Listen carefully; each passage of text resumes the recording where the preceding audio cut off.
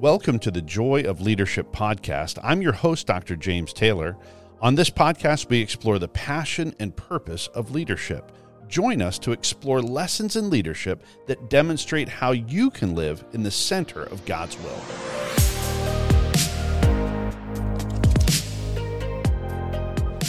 All right, here we are, season 3. I'm excited to have Cassie Snow on the show today, one of my favorite people of all time. Thank you. And so Cassie and I have the privilege of working together here at Hebron. Cassie is the director of our special education and enrichment here at Hebron. And you've got a big job, and a job that is constantly changing. Yes, it's a good job. Yeah. So since we first met each other, we've been kind of talking about this idea of God-sized dreams. Mm-hmm. We're going to talk a lot about what the Enrichment Center looks like now. Great.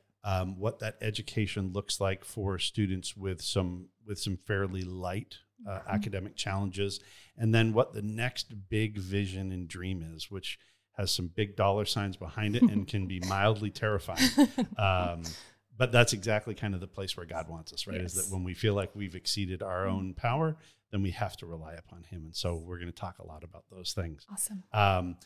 I would love to be able to just hear a little bit from you, and so that you can share with folks who are listening on how you came to Hebron. Can you tell us a little bit about how God crafted yes. that story? It's a really fun story. So prior to coming to Hebron, I had actually stepped out of administration and was teaching at my children's elementary school. I was doing just some small group teaching for reading and for math, and had my kiddos there with me. I kind of joke that I had just kind of, settled. I'd taken a comfortable spot, something that I knew well and something that was easy for us and for our family. And I get a call from a longtime friend of mine, Hannah Gray. She and I are best friends. We met in college. Yes, she is a powerhouse. We met in college, and ever since, so we're going on over 20 years now, have been best friends. And I get a call from Hannah that says, "Hey, Cassie, Hebron," which she had at that time been at Hebron for about a year. Hebron is looking to develop their special education program, and the Lord just keeps bringing you to my heart. And I'll never forget the phone call. I said, "Oh, Hannah, that is so good for Hebron." Click. I'm so proud of Hebron. And then a couple of weeks later, very similarly, she calls again and shares with me about what she's doing. And it was the third phone call when she says, "Cassie," she got a little bit more forward and said, "Cassie, I really want you to come and just meet with us. Just come and meet Dr. Taylor and hear about the next step in the vision that Hebron has for their enrichment program and special needs." And so it wasn't until that third phone call that I actually shared this with my husband, Ryan. And I remember sharing with him and saying, "Hey, Hannah has given me a call, but we're comfortable, right? Like, life is really settled and good right now." And his response, I expected him to confirm, what I had just spoken out, but his response was an immediate, "Cassie, you go and you have the conversation." And he just reaffirmed, if you think about divine relationships and connections, Hannah Gray was a friend of mine, and her character and her integrity and her voice in my life had been long time proven. And he said, "You go, you show up." And so I thought, okay, well, I'll go have a conversation and maybe it'll turn into like some consulting, we'll just stay comfortable here where we are at. And so I followed a scary yes to show up. And the rest is history. I showed up, met with you and with your team, and as you shared the vision, and I believe that we got to know one another, it became very clear that the position that was before me was one that really was a combination of my passion and my skill sets and sort of my experience. We joke, I remember in our first interview together, which I didn't know was an interview. I'm kind of tricky like that. In our first interview together, you said, well, the first half of your job, and you started describing the enrichment program and how you wanted it to develop. And so you described that piece of our program, and I immediately thought, okay, I have some experiential knowledge here. Yes, like I can pour into that. And you said, and then the second portion of the job is going to be the creation and development of our special needs school. And I thought, No experiential knowledge there, but certainly a passion and a heart. And I remember saying to you, well, the first half of the job, I think I've got some knowledge for. The second half, it's going to be a new road. And you still looked across the table and said, we believe you're the woman for the job. So God has placed me here, and truly the whole journey has been a walk of trust and a walk of faith. So immediately after leaving Hebron's campus and returning back home and sharing with Ryan about that first interview together, we really began to actively pray about what this would look like. And if you think about it logistically, it meant a family of 6, 4 young children moving schools, moving churches, moving homes, moving soccer teams and dance teams. And that, as a mom of 4 young kids, was a really somewhat overwhelming Right. That's a complex idea. shift. It's not an easy, Yeah, and it wasn't one that I was prepared for. You asked me, you said, is this something that God has already kind of been stirring in your heart that change was coming? And the answer to that was no. It actually was a real interruption to where I was currently and what I thought the next few years of our life were going to look like. And so that actually became one of our prayer points was, Lord, is this a distraction or a divine interruption? And we just called upon what we knew historically to do, and that was to pray. And my dad had always taught our family, he would say, we're deciding to decide. And we would set a time frame and we would spend, 30 days or however many weeks praying about something. And while we were praying, speaking to family about it, speaking to wise counsel, seeking the scripture, seeking the word. And so we started that. And one of that overarching question of, is this a distraction or a divine interruption? And my personal question was, Lord, do you interrupt? Like, do you move in this way when something wasn't expected? And so, of course, he showed me in scripture time and time and time again, Jonah, Mary, Noah, Paul, David, encounters in the Bible where people's lives were completely interrupted, and they were interrupted because of obedience to God and his plans and his kingdom work. And so simply because of what we found in prayer and in scripture, we said yes.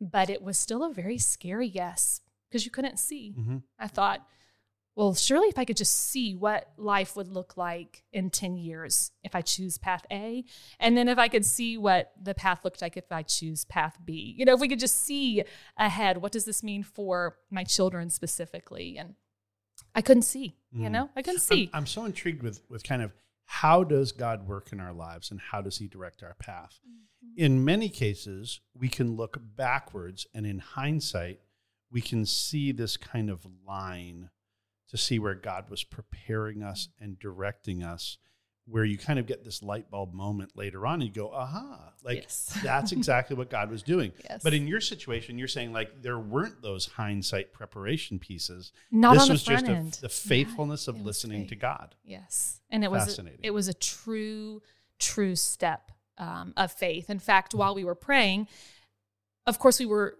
talking to our children about this process. And once we had made the decision, talking to them about that and preparing their hearts, and the Lord had laid on our heart for our kids, Proverbs 3:5, trust in the Lord with all your heart, lean not on your own understanding, in all your ways submit to him, and he will direct your path. And we literally talked about it every day. We prayed about it. We poured that into their hearts. And so we said, we can trust that God is going before you. He's going to prepare a teacher for you. He's going to prepare a home. He's going to prepare a church for us. He's going to prepare a community. And on the back end, I was thinking, okay, Lord, are you really going to do that? That's right. You need to do all these things, Lord. That's right. And of course, came to the revelation of course, you're going to do all of that. And yes, we can trust you. There are such essential lessons for lives in our stories. And I want to make sure that I point out that lesson, that when you are seeking God's will, when you are seeking God's direction actively from a spiritual perspective, not just a selfish perspective, which I think we all have to measure and govern in our lives, even on our very best days, right? But you did some really important pieces there, where one, you sought wise counsel of others. Mm-hmm. Two, you sought the direction of God's word, where you dug into God's word. And then three, you prayed individually and corporately. Yes. And I think those three steps are so integral to the idea of understanding what it is to be directed in your life by the creator of the universe. Good.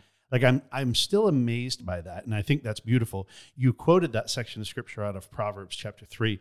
And I do like the idea that in your translation, it is submit to him. In a lot of translations, it's acknowledge him and he will direct your path. But I actually like submit better, because acknowledge is like, okay, you're there, God, I acknowledge you. But submit is I'm giving it in, I'm giving my path over to your way. Right. And I actually really like that translation with submit, and then he's going to direct our path. And so you made that leap. I mean, you made that big jump. You have a faithful and godly husband who agreed to have a very long commute to work. Yes. And so he kept his original job. It's really quite amazing. We really talk about it often, and he will share. He so believed in me and in the direction that God had for our family to be here at Hebron, to where he has said, I'm willing to serve our family in this way. And even when we were moving locationally, just to speak locationally for a moment, we looked at finding somewhere that was much closer to his job. He has a 2-hour commute. And so we're thinking, okay, 2-hour commute one way. One way, everybody. Yes. So we talked about, well, maybe the kids and I'll, drive 30 minutes and that'll bring yours down to about 1:20. And, the Lord had other plans. and we found a home literally a mile here from Hebron School. And Ryan said to me, he said, Cassie, I want to serve my family in this way. I do not mind adding the additional miles to me to know that my kids and my family, they're settled and we have our community. And then when I'm coming home, I'm coming right home to our community, whether it's the kids' ball games here at Hebron. He just saw it and he was willing to make that sacrifice. It's not very often that you see that. And that's just who he is, to the core of who he is, and very, very thankful for that. Yeah, it's pretty neat that when we are choosing to be faithful, it doesn't mean that that's always going to be a perfectly smooth road. That's right. That our faithfulness will oftentimes still involve sacrifice. Yes. And oftentimes. Yeah. And in fact, almost all the time. Yes. It's very rarely when God's directing us. And also when God, and I believe this with my whole heart in our setting, I believe that God has absolutely enormous plans that even though we're both dreamers by nature, I don't think we've even begun to scratch the surface on what the Lord has for us. So I don't exactly know what tomorrow is going to be, but I know that my best preparation for tomorrow is to be faithful today. That's right. And so that's what we're just going to keep doing 365 days a year, is we're going to try to be faithful today and ready for tomorrow. That's right. And then to allow the grandiosity of his plans to be lived out. As just simply an exercise of our faithfulness and his faithfulness in our lives, which is beautiful. Yes, it is. It is. I love this idea too of the divine interruption. How do you phrase that for your kids? Is that a lesson that you're teaching your kids? Like, have you lived that out loud for your children as well? The whole way. And really that was modeled to me by my own parents. I came from a Christian home.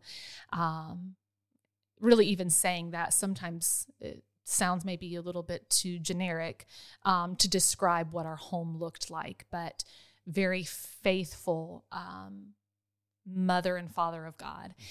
And they modeled that for us as a family. So in every decision that my family made growing up, my parents talked out loud about the things they were praying about, invited us as children into the process.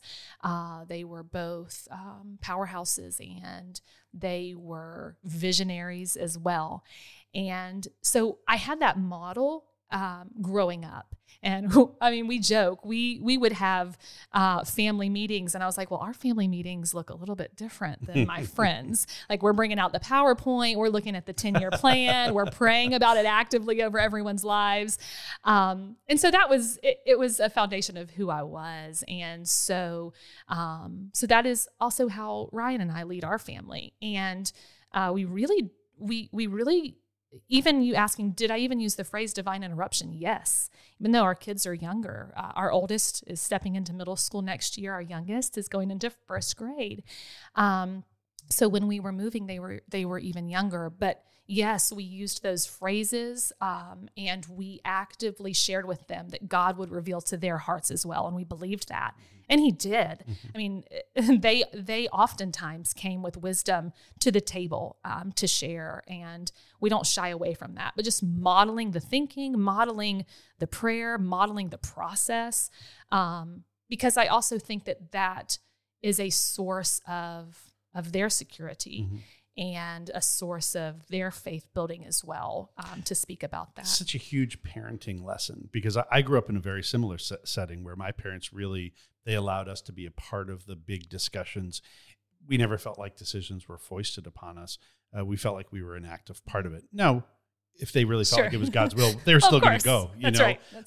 But growing up in a home where that was the case, where we, for us, my dad was a pastor, and so we moved churches. In our case, during my senior year in high school, we moved countries, and that could be rough if our inspiration for that direction was just parental. That could be a challenge.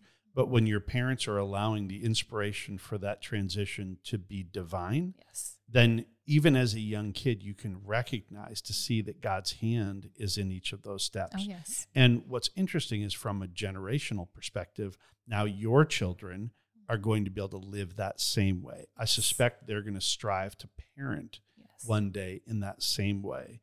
My kids are decidedly older than yours, and they're both young adults, living life and getting ready. And we've tried to make sure to show them each of our steps, is that we've moved around this country quite a bit, and some really big steps. And yet our kids have grown from that. And now they're living a life where they're willing to surrender their path to Christ. But that has to be modeled, and that has to be taught. We can certainly see that from God's word, but it's helpful when they can also see that as parents. And so I encourage the listening audience to be able to understand that parenting lesson. It's such a crucial lesson for where we're at. All right, so let's take you from this transition. We now have found a nice home. Your wonderful husband, Ryan, has agreed to drive 2 hours one way. Holy smokes. You've got just a truckload of kids that's kind of that's like a party every time coming they arrive. In on two wheels. Yeah, that's they're hysterical. And now you're in this new environment. Tell me a little bit about how God helped you shape out our enrichment program, which we really had some pretty clear-cut mindset on what those kids needed, what they deserved, where we even placed them on our campus. Walk me through some of those steps. Yes, absolutely. So when I came to Hebron, the summer that I came was the summer that the new enrichment center and STEM center was being built. And so truly coming in as that is breaking ground, which I was so thankful culturally for that vision that you had, to say that this is priority and to really begin to shift the culture of who our students that we serve are and what they are able to do and what they need. And so I really walked into a dream in the sense of I got to be a part of that visionary process, which is really part of the makeup of who I am. And so being able to start my time here in that way was very, very special and unique. When I came, the students that we served were students who largely were successful in the general environment here at Hebron, were able to meet the academic standards and rigor, very high achieving, maybe needed some minor accommodations such as extended time. Some of our students were, you would think, valedictorian and, high what is the, is it not president's? I'm trying to think of the achievement like national status. merit. That's right. Yeah. That's right. Very, very high achieving students, but that needed some mild accommodations. And so I spent my first year and worked alongside of Kira Culpepper. And as she and I worked, she was very gracious in that process to pour into me and to allow me to learn about our students, learn about our faculty, our staff, just who we were as Hebron. And along that year, I just kept seeing, we can do more. There was a population of students that I knew would be successful at Hebron if provided with the right academic and accommodation support that we weren't currently servicing. And so after my first year of being here, we made the decision to expand our program beyond just the offering of accommodations to also be able to hire additional special education certified teachers to be able to also offer academic support. And in that step, we were able to expand through our admissions process who we were able to serve. So we have now expanded that to be able to serve students who may have very high functioning IQ, but may have processing weaknesses or maybe something like dyslexia or severe ADHD and short-term memory and long-term memory difficulties, but that still had the ability to learn and to understand and to produce at high levels. I knew we could do it, and I knew that could be done with just some minor changes to our program and our staffing and what we were able to offer. And so we said yes to that and began to build. And in that process, we have moved from serving 30 students in our enrichment program, and over the course of really, if you look at it, a scale of about 5 years, we are now serving over 150 students, K through 12, in our enrichment department, and it's really quite spectacular. And what's interesting has also been this component as this program has grown. What I didn't foresee, and I think it's interesting that I didn't plan for this, so to speak, was the number of students that as we built our program that were already Hebron students at our school that had been just surviving and had needs that had not been shared or disclosed. As they saw the growth of our program and in our enrichment center, there were oftentimes of calls, people literally knocking on the door or catching me saying, my child has had this need for quite some time. How can we begin to receive these services? How can we be a part of the enrichment center? Which, wow, if you think about culturally, to have people asking, how can I be a part of that program? It's unheard of. And it's really a testament to how even the literal design of the center itself and the excellence with which that was done. And so really we just had that number has come both in new students that we have accepted, but a large percentage of that 150 students that we're currently serving were students that were already here, but they were struggling. And so now to be able to add the supports of academic supports through our co-teachers, as well as the accommodations that happen in the enrichment center, it's really been a gift to a lot of those families. Yeah, they thought we were nuts when we were first designing that. I have this pet peeve. One, I don't even like the phrase special ed because I just think that it is negative in intent, I think a lot of times, and it's certainly negative in interpretation. Yes. And so we really, at my last school, I started this thing, the enrichment program, and we worked through about 70 different words trying to figure out what it is. And that's what we feel like. We feel like it's just enrichment, you know, that we're understanding that we learn different ways. Certainly you found ways that you learn. I use alliteration when I'm memorizing. Like it's just a tool, right? So it's just a tool that we're using. Yes. to enrich our learning, And we talk about it all the time. We love to say learning and thinking differences Right. here. And that's even grown too, to include students that have medical needs. And you even think about mental health needs with anxiety and depression, and how sometimes those can be such barriers to learning and to accessing information.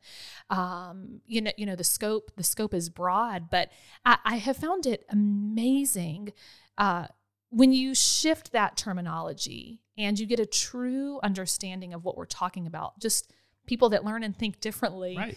And wow, I mean, even if you think about this podcast alone and those that you have had on, for different episodes, multiple times I have heard mention of personal learning and thinking Right. differences, whether it be ADHD, whether it be dyslexia, Right. right? Because they're just people that approach things differently, just like all of us are. We're all uniquely Right. and differently designed and fashioned and for God's purposes.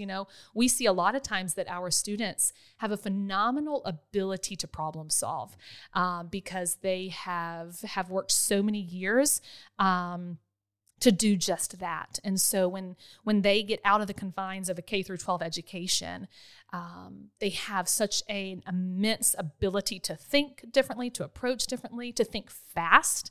You think about decision making and problem solving. They have a unique ability to do that, which then develops phenomenal leaders and administrators and entrepreneurs.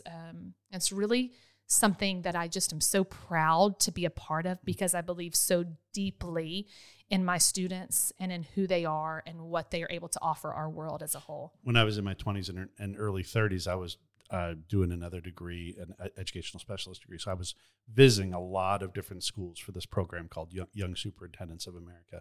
Mm-hmm. And I was out visiting all these schools. And one of the odd components that was kind of uniformly true in each location was that they had the special education section typically like tucked in a back hall in some lousy little windowless space. Yes. And really the kids end up, here are kids who are already feeling a little bit behind the eight ball. That's right. And now they're kind of forced to be verified in the fact that they're behind the eight ball. That's right. And I said, you know what? I'm never, if I ever have the chance, I'm never going to do that. And so here we relocated our CFO and our entire business office to be able to place our enrichment center right in the center of campus. We took down walls. Yes. We spent a fortune on making it pretty Taj Mahal-y. Kiera Culpepper, who was then called into the mission field later on, Bob Cole, our director of facilities, they both just worked their magic on doing an amazing design with that idea that we wanted this to be the best. Like we want this to be an area where kids are proud to come. I almost think like if you're going to a game and you've got phenomenal tickets and you've got like club access, truly. That's you feel special because you've got this club access. Like you're walking by the rest of the people, you've got the best seats in the house. And really we wanted kids to be able to have that kind of a vibe. Like we wanted it to be something where the kids wanted to come. And so there's a chandelier hanging from the ceiling and there's different colors used, and it is just a great space. And now what it is that we've redefined the culture over these last 3 years, where this isn't something that we have to apologize for, but it's something where other people want to be a part of the program. And so to me, that's such a big step to making this understandable and digestible so that we grasp we don't have to learn in the same way. Some of us learn inside the box. A lot of us learn outside the box. Yes. And I love some of the studies, even they put out studies each year on Fortune 500 companies, and a little over 30% of all CEOs, presidents, CFOs, and then typically controlling officers, a little over 30% of those senior level leaders in the most successful companies in America and the world all had special needs. How does that happen? Well, I think that's not by accident, is that literally that 35-year-old has spent 35 years learning how to solve problems in different ways because they don't learn in the same way. And the truth of the matter is organizations need to think outside the box. And so those kids almost have a superpower for how to succeed in life in a different way. And we want to make sure that their K-12 education lets them see that idea that this isn't a deficit, This is something uniquely designed by That's God, and you're going to learn how to use this to His glory, but also for your own power and really sustaining. So that's been neat, and you've been a huge part of just redefining that. Now, you have expanded the program quite a bit with some new approaches. Just give us a little nutshell on some of those new approaches that we're doing, and then we're going to get into the next project. Awesome. So really the largest one would be this idea of co-teaching and being able to provide opportunities for students to be within the classroom setting, but to have the support not only of the content teacher, but also to have the strategies of a certified teacher that understands specialized instruction and differentiated practices. And so that is a huge culture shift for a private Christian school, and really has taken, it has required open and willing hearts. I can't express gratitude enough for our teaching team who has been willing to grow and do something new. If you think about a classroom that has been quote unquote yours for a number of years, and then to think of the idea of sharing that space, it's a vulnerable ask to share your space with another adult. Most teachers are perfectionists, so you think about the idea of another adult being in the classroom with you. There are just some natural fears or worry or concern that can come with that. Also, our educators are passionate about their subject area and have creative ideas in how to present that instruction. And so even the idea of sharing that piece, the content, and trusting another educator to deliver that is quite a shift. And I've been so thankful for the communication of our faculty and staff here to express those worries, to express their excitements, to express their concerns, to express their wins and their joys, to keep that communication open as we have grown this culture. Because what it allows for in the classroom setting, when you have two teachers that are placed in the room specifically for the needs of students, you are able to address needs more frequently. You're able to offer small group instruction, direct intervention and support when that is needed, as well as differentiated strategies, and just being able to collaborate on how can we do learning differently? How can we show products differently and get the same information across, but that allows our students to shine and to truly show the depth of what they know and understand and are able to do?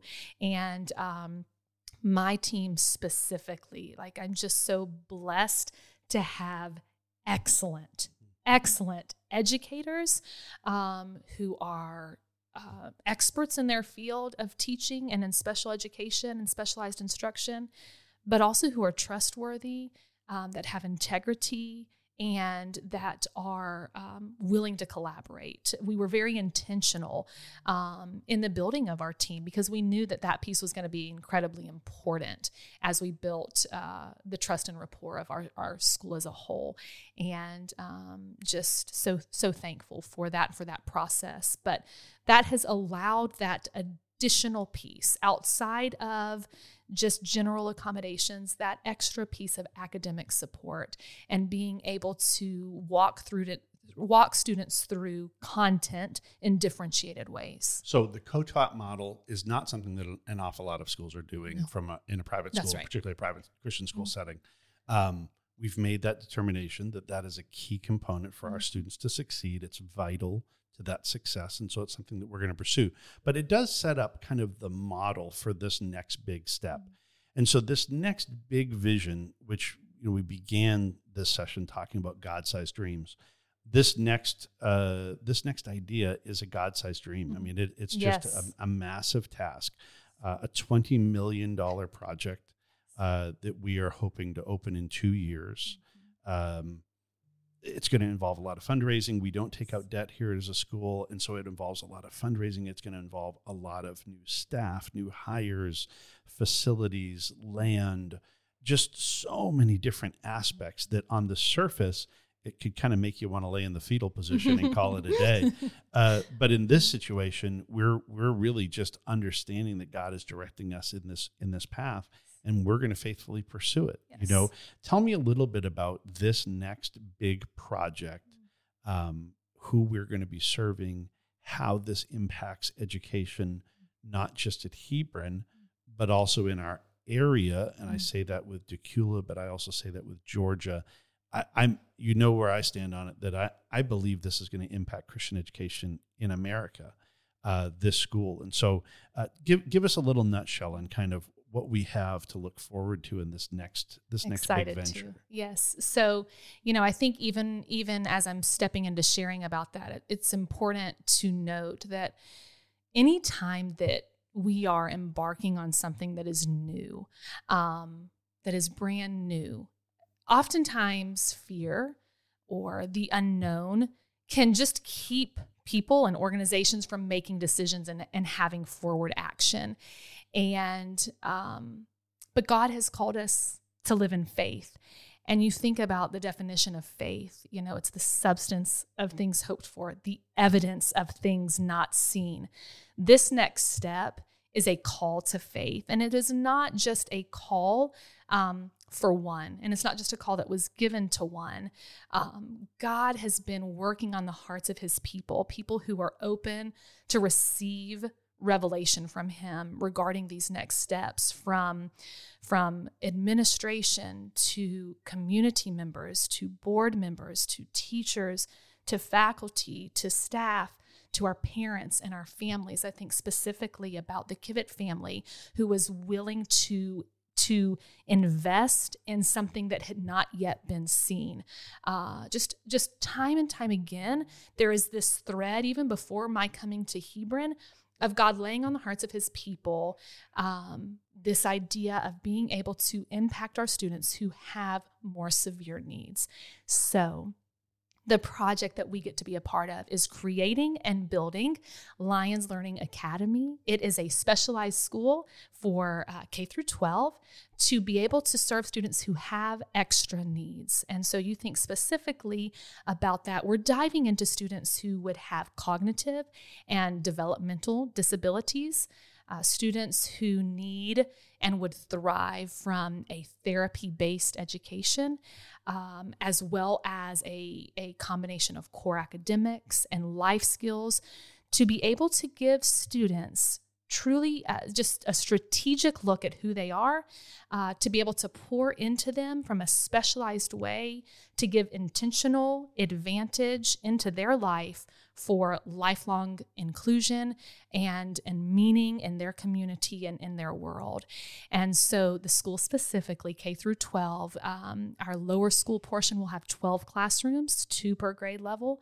Our upper school will have 14 classrooms, 2 per grade level. We will be looking to serve around 200 students in this space. But I think when we say school, naturally, all of us are going to pull on what we know of school experientially and historically. But that doesn't really paint the picture correctly of what we're venturing to do. This school is specifically designed with the student's need at the forefront. And so on staff, we will have physical therapist, occupational therapist, speech therapist, and ABA therapist right there in the core makeup of our instructors. The space itself will have a very large room for occupational and physical therapeutic needs, as well as many additional breakout rooms for, you think about more needs in the area of fine motor skills, speech and language. If you think about a student who, let's say, is in the 3rd grade, and you think about a typically developed student in 3rd grade, and then you compare that to a student that we may be serving here at Lions Learning Academy who doesn't yet have language acquisition. Right. And you think about the desire for inclusion and the importance of that piece. And primarily, what does that student need to focus on? That student needs to be able to develop and have time to develop their language needs, to be able to grow and to be able to learn. And so that will be the core makeup of what their day looks like. So a student's schedule will be very individualized based on their needs. So does the student need speech daily? Does the student need occupational or physical therapy needs? And then building in their reading and their math and their writing alongside of that curriculum. To be able to not only meet the needs of the students, but to also be a service for that family. Right now, if you think about a family that has a child with these types of needs that we are describing, it becomes the family's life work to care for and to help develop that child. So oftentimes what the day looks like is 8 hours in a typical school building. Right now, their choice is public education. That's where the services and the resources are available. Right now, a lot of these families don't have access. They don't even have an opportunity for Christian education. Right. It's an unreached people group. Right. Is truly what we have from a Christian education standpoint. But so there are families that go to school 8 hours a day, and then after school they're going to medical appointments, they're going to therapy appointments. You think about the dynamic that then has on a family as a whole, and so we really believe that this Lions Learning Academy will not only be a service to students from an educational standpoint, but also a service to the family by being able to streamline, and you think about just the whole picture of family and child. And that approach is so novel. I want to make sure that people understand that in our research over the last couple of years, what we've heard from so many families is that when you have a student with a fairly large deficit, where there's some real academic challenges that they're working with, they're working feverishly through the whole day, but then they're working feverishly all night as well. Yes. And so they're kind of collapsing in bed around midnight after a very long day, and tomorrow is going to look the same. That's right. And so our big approach here is that we want to have a therapy-based educational philosophy so that families will actually be able to not have to do all those things in the evenings, because it will actually be a component of their daily schedule where they're going to get all of the 6 bigs as a part of their daily educational process that will not just minister to the student, but also minister to the family. Yes. Where we recognize the importance of Christian community.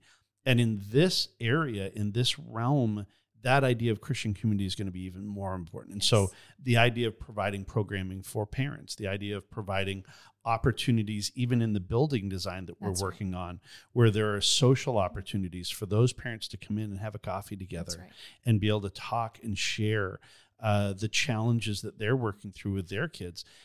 So often what we heard in our different conversations with folks through surveys and whatnot, was that they felt so alone, that you feel so isolated because you're seeing all of these other families that are in quotes normal, and you don't feel like, well, I don't get to achieve that. And so that idea of community is so crucial. And so just that being an essential fabric of what we're trying to design is going to impact Christian education. Now, tell me a little bit.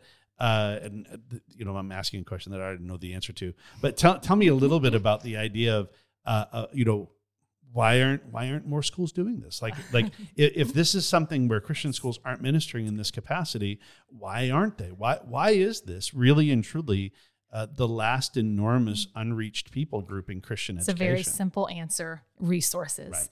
Right. The resources that it requires is tremendous. And so it requires an extreme amount, not only of faith, but of vision to be willing to see how it could and should work. And, one of my favorite books, Visioneering by Andy Stanley, talks about the definition of visioneering. And he said it's a clear mental picture of what could be, fueled by the conviction that it should be. And it's not often that you find leaders in administration and a board and a community that lives and functions and breathes in that way. And so being able to trust that the resources that will be required to start and maintain is something that is, quote unquote, worth the cost. And so really the Lord has brought to our hearts Luke 15. And in Luke chapter 15, you find the parable of the lost coin, the lost sheep, and the lost son. And in that parable, as the Lord was just speaking to my heart regarding the direction of this program, one of the questions you specifically had asked me was, what is the Lord saying about this, Cassie? And you encouraged me time and time again to seek the word, specifically in what his word was saying regarding this next build. And immediately he took me to Luke 15. And you find in that parable that, the woman is searching for the lost coin. And when she finds the lost coin, the text specifically speaks about the celebration and the rejoicing when she found the coin. And then you move on to the parable of the lost sheep. And when the shepherd finds the one lost sheep, there is celebration and rejoicing over the one. And of course, in the parable of the lost son and his return home to the Father, and the celebration and the rejoicing. And God really highlighted to my heart that, Cassie, there is joy found in meeting the need of the exception. And really, I see this as such a work of joy. It's an invitation to joy. It's an invitation to step into faith, and an invitation to advance his kingdom, and to give what may be a scary yes to as we submit to what he has revealed to our hearts to do. And the closest model that we saw, we actually had to ship a bunch of you guys over to Wales, yes, to be able to really see what a therapeutic model really could look like. Give us a little nutshell on that. Yeah, so here's what we found and why we were drawn to Wales is again, we have this idea when we say school of what the inside of those four walls look like. And as we would have our planning meetings and really diving into what this should be if we're building something from the ground up, there was a level of excellence that we had a picture for that we had not yet found, and truly came across this school in Wales. And it is specifically designed for students that have special needs, but it is done with excellence. So let me share a little bit about what we saw there that we will also be including in the floor plans of our Lions Learning Academy. So things such as, and this is going to sound bonkers for a moment to use one of your words, Dr. Taylor. So to included in our floor plans and what we saw at Wales are rooms such as, now this one may be familiar, a sensory room. So a sensory room is just a place for students who struggle with self-regulation to be able to have an environment where they are able to self-regulate by the choices that they make within that space. So our school will have a sensory room. But also included in our school and in what we saw in Wales is a room called the holodeck room. So structurally, the holodeck room is just 4 walls. But the software that is in the holodeck room will allow the space to be transformed into a 3D immersive experience. So that can look like the room transforming into a whimsical forest. So a teacher can bring her students in and they can have an immersive experience while they're reading their current novel. Or it can expand to do things such as, you think about our students and their needs. A lot of our students will struggle with change or the unknown. So if you think about a student who may have a medical procedure coming up, I love this holodeck room can transform into a medical room where you can bring a child in and say, next week when you go in for your surgery, you're going to see a table that looks similar to this and tools that look like these to be able to begin to acclimate that student to what is to come. The options are really endless. So when I say we're building a school, I really mean an exceptional opportunity. Cutting edge opportunity for our to families. really minister to all students. That's right. And right. I love the holodeck, very Star Trek-y. Jean-Luc Picard would be very that was the term that the school in Wales used. Yes, I loved it. I feel like I have to drink my Earl Grey hot. Do you even know the reference to that? No, you don't? It's a Star Trek reference. You'll forget that. My mom will be so disappointed and my uncle. I'm so sorry. All right, so we'll be serving Earl Grey hot in the holodeck, which I love. Yes. And just to be able to break down some of those barriers for kids, and we'll be able to show them in real time what that can look like. I love. Yeah. Now there's some other additions which are exciting. Yeah, there's another really special thing. So when we were in our school in Wales, we asked often, if we're building from the ground up, what are the non-negotiables? And we kind of went in with some preconceived ideas. So there at the school, they have a therapy pool. And we went in with preconceived ideas that, well, we surely probably don't need a therapy pool because, again, money. We're just seeing the dollar signs add. And when we asked the question time and time again, if you're building from scratch, what are the non-negotiables? The thing that kept coming back up was the therapy pool. And so we just laughed about it. But the reason was, if you think about a student that may have cerebral palsy or difficulties with muscle tone and movement, the ability to have therapy where their bodies are weightless, it's priceless. You also think about students who struggle, again, with sensory regulation and the ability to be in the water and what that is able to provide for that student. And even the things that are going to be naturally learned from being in a new experience and therapeutically from just a communication standpoint, what it provides was really just brought us to a place of saying, this is something that we want to do. And we even came back and thought, well, maybe we phase it in. But as we continued to pray about it, this needs to be a part of the foundation of the school. So yes, it will have a therapy room. It will have a rebound therapy space with trampoline to help our students in that way as well with their physical therapeutic needs. It'll have a half-court gym, some kinetic spaces for music and for art, and the ability to express themselves creatively. Every single classroom will have a space for not only the traditional teaching classroom, and you think about the size of a current lower school classroom that would have 15 to 20 students in it, we will have similar class size from a floor plan square footage standpoint, but that class will serve 7 or 8 students only. That gives more space for movement and experience. But every single classroom will also have an outdoor space connected to the classroom itself to be able to bring an extension of the classroom. Just the importance of what students learn from being in nature and their connection to the outside world, being able to bring that into the makeup of the classroom itself is quite unique and frankly just quite special. When we look at this idea of cutting edge education, giving our absolute best, and we think about this model, which is a unique model, how does this impact Christian education? Oh, I love that.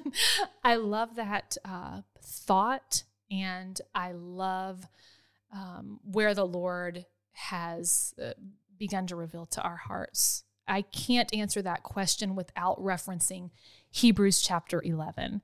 You think about the faith chapter where we hear, by faith, Noah, when it literally hadn't been done before, when there had not been rain before, because of what God had revealed to his heart, he built when it had never been done before. By faith, Abraham, out of obedience, stepped into a land that was completely unknown, and that land was to become his inheritance. By faith, by faith, by faith. I believe that we have an opportunity in Christian education to be a part of the by faith story, that can be living and active in our current life today, just as we have seen in Scripture, that we are a part of this by faith story, that by faith Hebron, when it had not been done before, received a revelation and was willing to step forward to not only change the face of Christian education here in our local community, but also for the kingdom. That is something that the Lord continues to lay on our heart, is the impact not only for the student, but for the family, and the opportunity that we have from a ministry standpoint. We go back to this idea of unreached people group. When I say that, what I mean is so often, because of the needs of their children, families are limited in where they are able to attend on a Sunday morning. So the opportunity to be able to partner with our local churches, to be able to provide not only ministry opportunities, so churches being able to come in and pour into our families in that space, but also the opportunity that we have as a school to partner with our local churches and their special needs ministries to be able to say, hey, why don't you bring your team of volunteers and we do a 2 or 3 day training on how to best serve your families and your students to be able to make this an experience where they're able to say yes to a Sunday morning church community that they've longed to be a part of. So when we think about the impact locally and we think about the impact globally, we also have to recognize the impact for the kingdom, that this school and the willing yes and the willing step of faith allows us to be a part of witnessing and seeing and believing for. It's also why in the design that we're working on, there's a large space where we want basically a small conference center where we're able to seat about 400 people in rows, about 225 people at tables, because we believe with all of our heart that there are going to be Christian schools across America who are going to want to see what this looks like. With some of the funding strategies that are in Georgia right now, when we look at the Georgia Goal Program, which is a remarkable program that's been so helpful for families. When we look at SB 10, a couple of the other SBs that are out there, it finally provides an opportunity for us to find the funding to make this possible for families. For such a time as this. For such a time as this. And so we're really seeing those things take place. We're seeing in some of our states where even voucher systems are coming online. And I feel that will take place in a lot of the other states, particularly Georgia, in this next little while, where we're going to have that opportunity from a funding structure to actually provide this for our families. And so we're really excited about what that is. I envision a day when we have in that area where we're entertaining schools from all over the country, leaders who are going back and starting this. What's neat is that our founding church, Hebron, this has been a part of their DNA the entire time, that even on their Sunday mornings, they've always had a program for families who need this kind of service. So that you avoid that isolation, this kind of model for the larger room as well, I took from our friends at the Herzog Foundation, where they're offering up training for Christian leaders, Christian education leaders at their main campus, where they're offering up training in that space so that they can impact Christian education. And that's kind of what I envision this is, that this is a space where we're bringing people through all the time. But then that space also provides us that when we're doing a signing day for our athletes, we'll do it over there, where we're all part of the same community, where we have opportunities for service for our high school kids, our middle school kids to be serving in this school, for us to be able to really and truly live in community together. That's right. And I think this kind of grand vision, although the price tag on it is terrifying to me, that's the right place for us to be. I've mentioned this to you before, and I mentioned to a lot of people, is that this next chapter in my life, I don't want to do anything that I feel like I can do. I want to live at the point where we're only trying to accomplish things that unless God shows up, it won't be done. And so we want to be able to trust in the Lord for those grand ideas. And I feel like this is going to change our school. This is going to change our city. I believe this is going to change Christian education in the U.S., that we'll become that model of what this education can look like. And I'm so glad to partner with you in this regard. I'm so excited to be able to do walkthroughs, and I'm looking forward to us wearing hard hats and doing tours, of this building, which hasn't even broken ground, and we're still figuring out where it's going to be located. Right. But we do know that God knows all of those things. What are we going to do? Just like we talked about earlier in the segment. That's exactly right. I'm worried about tomorrow, so how do I best prepare for that? I'm faithful today. That's right. So be faithful today, and then get ready for tomorrow. And tomorrow, be faithful tomorrow. And so we're going to be faithful. And we're gonna allow God to accomplish God-sized dreams, God-sized tasks in our midst, and we're gonna be privileged as unworthy vessels to be a part of His kingdom work. Hey, listen, it is such a privilege to serve with you each and every day. I am excited to see what God has for us in the future. Thank you, Dr. Taylor. Thanks for coming on the show. Thank you. We hope you enjoyed this episode of the Joy of Leadership podcast. Living in the center of God's will is a rare blessing in today's day and age. Help us share this vital story of passionate leadership. If you would like to comment on the show, or if you know someone who would be a perfect guest, contact us at thejoyofleadership@gmail.com. If you like the show and don't want to miss a single episode, make sure you subscribe on your favorite podcast platform.